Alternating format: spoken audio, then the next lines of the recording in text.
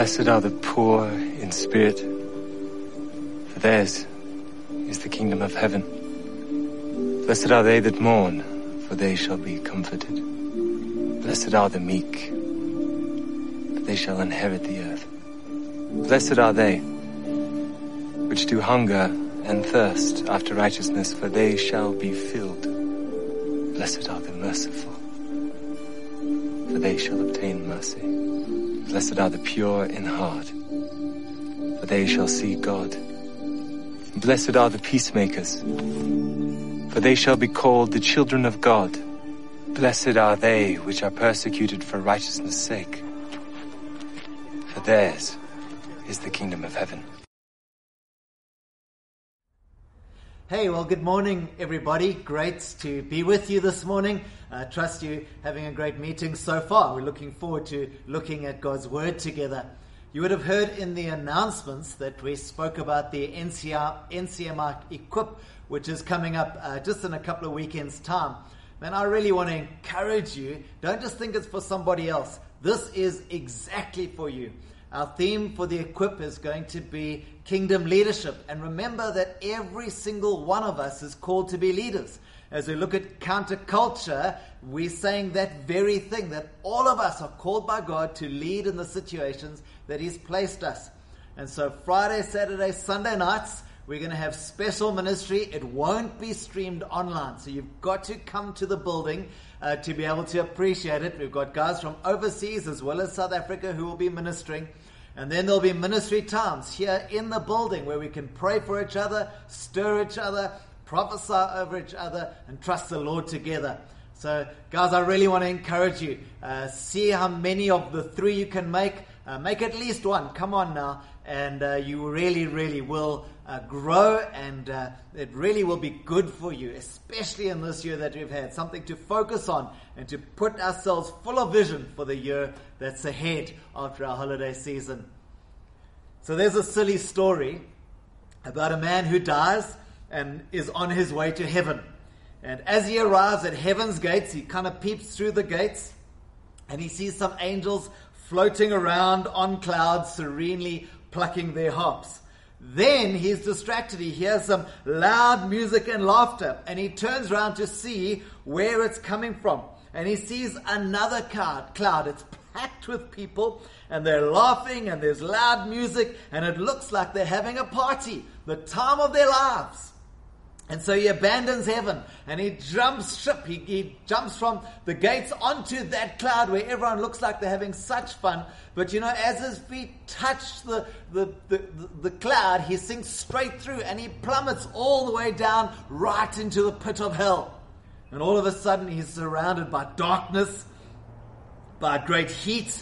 He can hear audible cries of suffering, and as he turns around, he sees the devil, and he says to the devil, "Hey, I didn't sign up for this." The devil laughs at him and says, "Oh, you're talking about the party cloud, are you? Don't worry about that. That's just our marketing department." Now, let me hasten to add quickly. Obviously, that's entirely biblically inaccurate. It's a silly story, but it has an illustration to it. These days, everyone's offering so much, aren't we? So with online and social media targeted adverts, companies are famous for over-promising and under-delivering. Colette has been trying to lodge a return on a product we bought last year, and she's sent 8 emails and hasn't even had one response. She didn't just email the general address, she emailed the very person who sold it to her. And these days, it's so easy to promise a good service, but then when you need the service, it's a lot of under-delivery, more than what we expect. Not only is there great advertising, but there's also social stigma attached to it these days, isn't there? If you don't subscribe to my ideas or our politically correct culture, if you don't do as we do, then I'll shun you, I'll cancel you. You know, I read an article a few months ago about a 21-year-old lady who was participating in a beauty pageant. She got through to the final round, and then they uncovered on social media that she had made some unhelpful comments 7 years ago. Now let's just do the maths. She's 21 now. 7 years ago, she was 14 years old. I don't know about you, but 14-year-olds don't necessarily think everything they put on social media through, right? And because of what you said, at a tender age, now as an adult, she was forced to withdraw from the competition because people said, we don't agree with the things that you said back then. Remember, it was a different world, wasn't it? Now, as we look at Jesus and the Beatitudes, he begins to introduce people into following him, but Jesus does the exact opposite. His offer is counter-culture to what people expect. Yes, he offers blessing, he offers peace, he offers joy, he even offers rewards in this life and in the life to come. Basically, he's saying, if you want to follow me, if you're wanting to be one of my followers, then this is the way that Jesus' followers live. You see, up front, he's setting the standard. He's not over-promising and then under-delivering. He's saying, you can follow me, but this is what it looks like. This is what I expect for you to be someone who is my follower. So how do we get to the Sermon on the Mount in Matthew chapter 5? We began speaking about it last week. Well, in 26 AD, John the Baptist comes declaring the way. Prepare the way for the king that is coming. And then later in that year, we see Jesus is baptized, AD 26. The following year, AD 27, we read about the temptation of Jesus, Luke chapter 4. And then we see the same year, the first calling of the disciples. So Jesus begins to gather his 12 that he'll minister with. And then we come to the Sermon on the Mount. So you understand how early days it is. He's just really begun. People are slowly becoming aware of him. And before he gathers this crowd that then think, oh, you promised us so much, but now you're baiting and switching. You're turning the tables on us. At the beginning, he says, if you want to follow me, then this is the life that you will live. Byron Yorn, there's a name for you, says that these Beatitudes are like laser-guided bombs into the culture that Jesus was speaking into. Remember, he gathered some Jewish-speaking people onto the hills outside Jerusalem, and he gave this discourse, this longest discourse, chapters 5 to 7. And Byron says, these are devastating statements that turn Jesus' culture on its ear completely. It's not what they expected to hear at all. He takes aim at all of their prized virtues and their worldview. They aren't platitudinal. They are detonated on the culture. You see, his hearers expected him to say something like this. You are Abraham's descendants, and yours is the kingdom of God. You're a Jew. You're special by birth, by nationality, and by race. Therefore, you fit into a special category. They believed in self-righteousness because of who they were. And Jesus says, no. It's actually for broken people, for those who recognize their need of God. He didn't say it's for Abraham's descendants. He didn't say for Jews or for Pharisees. He didn't even say it's for good people or moral people or people that are respected in society. Rather, Jesus said, if you want to follow me, the kingdom is for broken people. These are the ones that inherit the kingdom of God. And I love it again. It's not just you gain a possession, but when you inherit, you are adopted into the family. You gain what is from the family. The inheritance, I become an heir of, not just a participant or an owner. And so Jesus' audience is sitting here, having learned what they've learned from their culture and their upbringing, even their religious experience, as you and I all do. Every person on the face of the earth learns as we grow, right? They've had their traditions, and then Jesus drops this grenade, and it touches every nerve in the audience, because every single one of them, beneath the facade of their life, they realize that they are actually poor in spirit. It's the Beatitudes, Byron Yorn says, that get Jesus killed. That's how radical these statements are. He exposes the self-righteous self-sufficiency of man, and he dies in our place. Remember that Jesus was a radical, and everything he says is radical. And you and I, if we are born again, we are called to live an equally radical life. But the amazing thing is Jesus was never wild. He was never reckless. He's deliberate and measured in his countercultural living.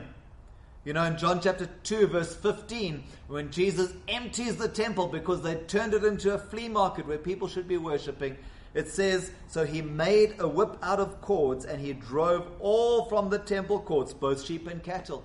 You see, he was deliberate. He didn't just go crazy. He took his time. He got some rope and he made a whip and he strategized, and then he cleared the temple, but deliberately and on purpose, not just went off his head. In Matthew chapter 18, verse 11, the governor at his trial says this to him, "Are you the king of the Jews?" A dangerous statement to answer. And Jesus, again, in perfect understanding and deliberateness, he says, "You have said so." Jesus is radical, but he's never rash. He chooses his moments. He says things on purpose. He lives deliberately, even when they are counter to the culture of the day. And if you and I would be his followers, then we should live out these Beatitudes and live the same way. You can find it on YouTube. There's a movie which was made in about the 1970 or so called Cross and the Switchblade. It's quite funny to see how the films went those days. It's a story of a preacher who goes into the gangs of New York and witnesses at risk of his life. And there's a little moment that happens with one of the gang leaders called Nicky Cruz. And the gang leader says to him, he says, "You come near me, preacher, and I will kill you." And David Wilkinson answers the preacher. He says, "Yeah, you could do that. You could cut me up into 1,000 pieces and lay them in the street. And every piece would still love you." Do you see the radical counterculture expectation that followers of Jesus live under? Many of us, because we told someone that Jesus loves them and they swore at us or they threatened to do us in, we would go off in a self-sanctified holy tiff, wouldn't we? "I told my boss, God bless him, and he gave me extra work. Who does he think he is?" But a beatitude living believer, follower of Jesus, would respond like David Wilkinson. "Yes, there may be consequences for me living in a countercultural way, but I'll accept the consequences because it's who I am and who Jesus expects me to be, to willingly offer my life to live a different way, not complicated, not assimilated into the culture of the day where we choose our words, we try not to offend, but deliberately saying what God wants us to say when we need to say it." It's the same kind of countercultural attitude that Jesus invited his hearers into. He said, if you want to be born again, then your life will look like this. So let's read Matthew chapter 5 from verse 3. It says, "Blessed are the poor in spirit, for theirs is the kingdom of heaven. Blessed are those who mourn, for they will be comforted. Blessed are the meek, for they will inherit the earth. Blessed are those who hunger and thirst for righteousness, because they will be filled. Blessed are the merciful, for they will be shown mercy. Blessed are the pure in heart, for they will see God. Blessed are the peacemakers, for they will be called the children of God. Blessed are those who are persecuted because of righteousness, for theirs is the kingdom of God. And blessed are you when people insult you, persecute you, and say falsely all kinds of evil things against you because of me. Rejoice and be glad, because great is your reward in heaven. For in the same way you persecuted the prophets who were before you." Now I challenged us last week to see if we can remember this passage, and then you can call it to memory and allow God to minister to you wherever you are. Maybe in the comments you can let us know if you've managed yet, or if you've got a few lines in. It'd be great if by the end of these next few weeks we could carry this passage of Scripture in our hearts, wouldn't it? And so number one, Jesus says, "Blessed are the meek." And someone said that these are not the do attitudes, but they are the be attitudes. In other words, meaning that it's not what we need to do out of some sense of duty or legalism. If I'm a Christian, I have to do the following. No, that's not what Jesus invites us into. Rather, he says, if you want to follow me, then you should become, you should be like this. And so that word meek is such a complex and difficult word to understand in our English language. It's the Greek word praus. And it speaks of being humble. It speaks of power under control. But more than just our own power under our own control, it actually speaks of power under God's control, being yielded to the directing of God. It's an attitude of spirit where we accept His dealings with us as good without disputing or resisting. We can translate that word meek as humility, one who is humble, who has strength, but chooses to remain humble. The Passion Translation translates verse 5 and 6 like this: "What a blessing comes on you when gentleness lives in you, for you will inherit the earth. How enriched you are when you crave righteousness, for you will be surrounded with fruitfulness." The Message paraphrase puts it this way: "You're blessed when you're content with just who you are, no more, no less. That's the moment you find yourself proud owners of everything that can't be bought. You're blessed when you worked up a good appetite for God, His food and drink, the best meal you'll ever eat." And so we can translate this word meek as the word humility. It's the word humble. And it's a work of the Holy Spirit. I want you to notice this is not something that you and I put on. It's a fruit of the Holy Spirit working in us. In Galatians chapter 5 verse 22, it tells us the fruit of the Spirit is love, joy, peace, forbearance, kindness, goodness, faithfulness. Here we have the word gentleness and self-control. Against this there is no law. And so many of us think that meekness is weakness. It's not. It's strength under God's control. It's a fruit of the Spirit. Notice that word, gentle. It's the same word that is translated in the Beatitudes as meek. The same word.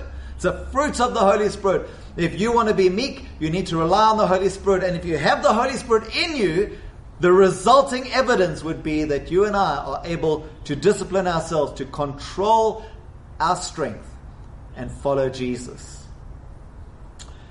I want to just draw your attention that we have gentleness, and then the next fruit of the Spirit is self-control. And so when we speak about meek or gentleness, we're not talking about self-control. That's another fruit. We're talking about strength under the control of Jesus Christ. For the Christian, meekness is about surrendering everything to God and being at His disposal. Think it through. Remember Jesus. He was prophesied in advance that people would hate Him. They would strike Him and they'd punish Him. And like a sheep to be slaughtered, He would be silent in the face of His enemies. I find this so hard. I find it difficult to be meek unless I have the indwelling of the Holy Spirit, the fruit of the Holy Spirit in my life, because I want to defend myself. I want to stand up for myself. I want to say, no, this is not right. But Jesus proves the way to live. He kept His mouth shut. He stood up for others. But He willingly took on the punishment for the world that He could set us free. Meekness means we will willingly pay the price for others to meet Jesus. You see, gentleness or meekness is the opposite to self-assertiveness and self-interest.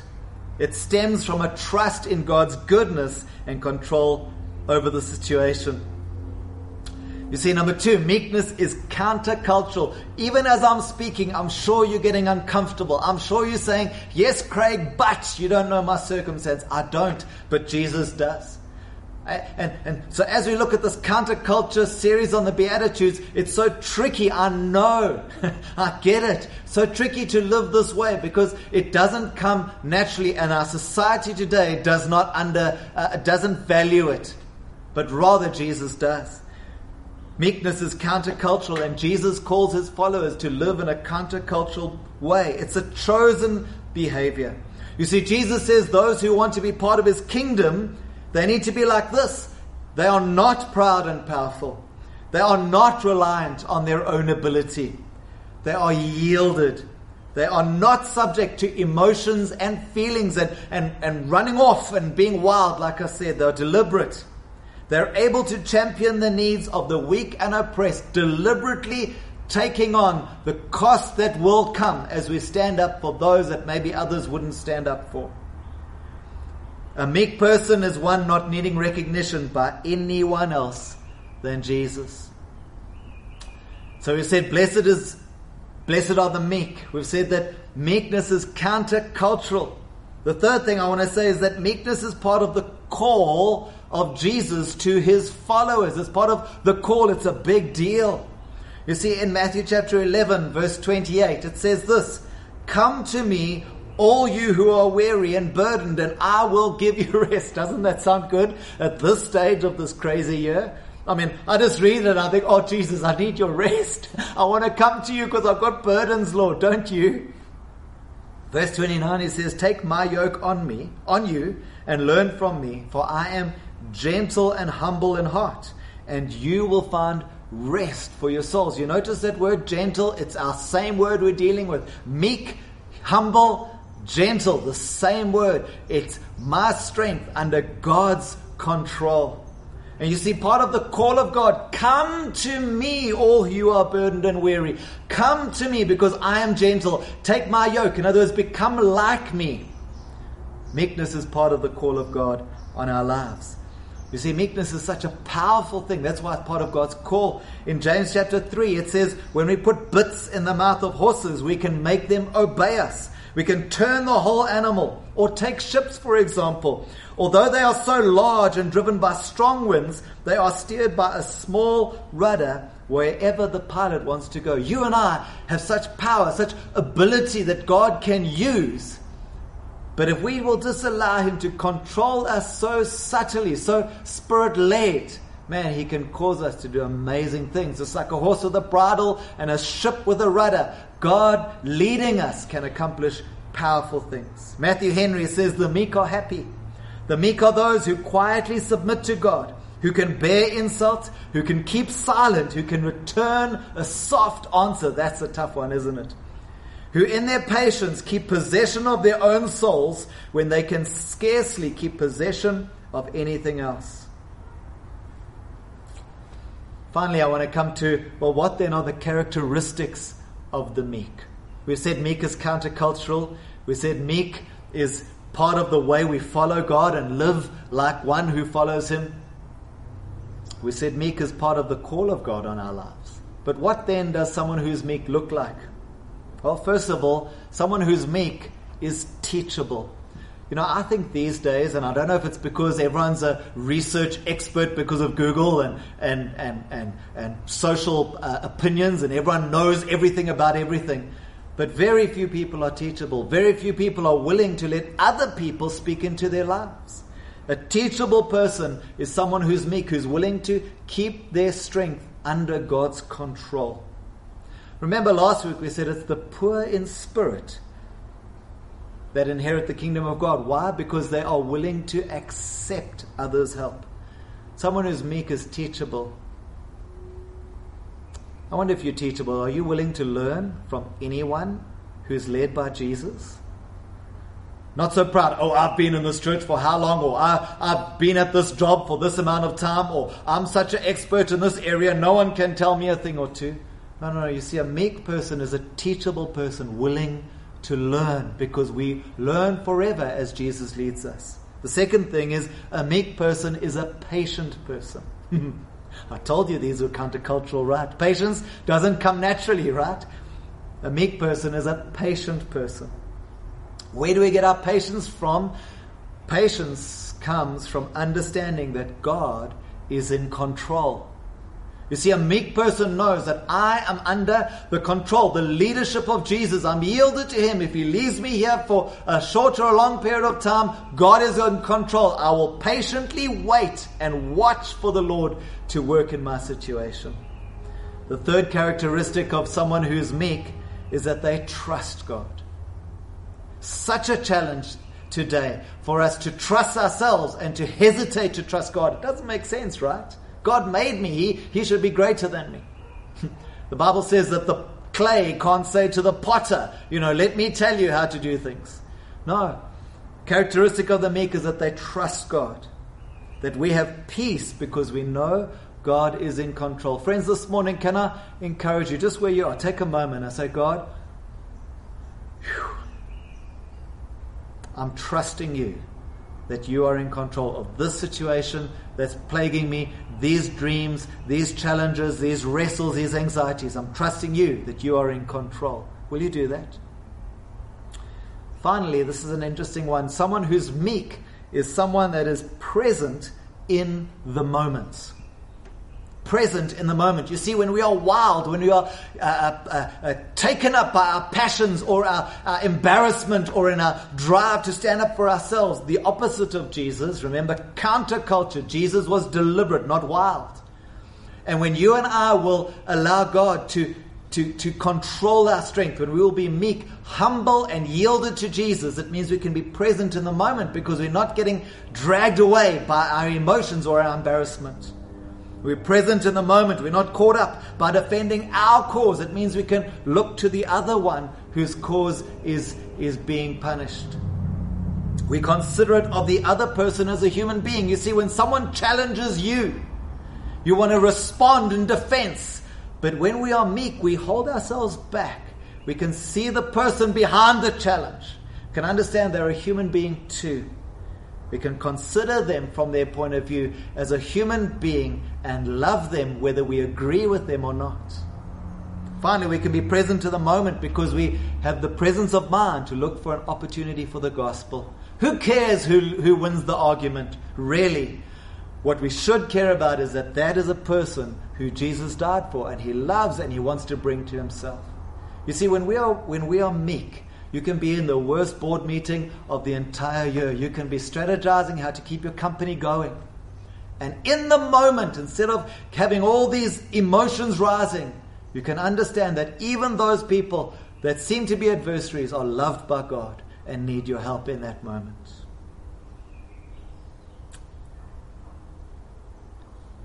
And so poor in spirit, which we spoke about last week, changes the way we look at others. It's hard to judge other people when we realize that we've done the same to Jesus.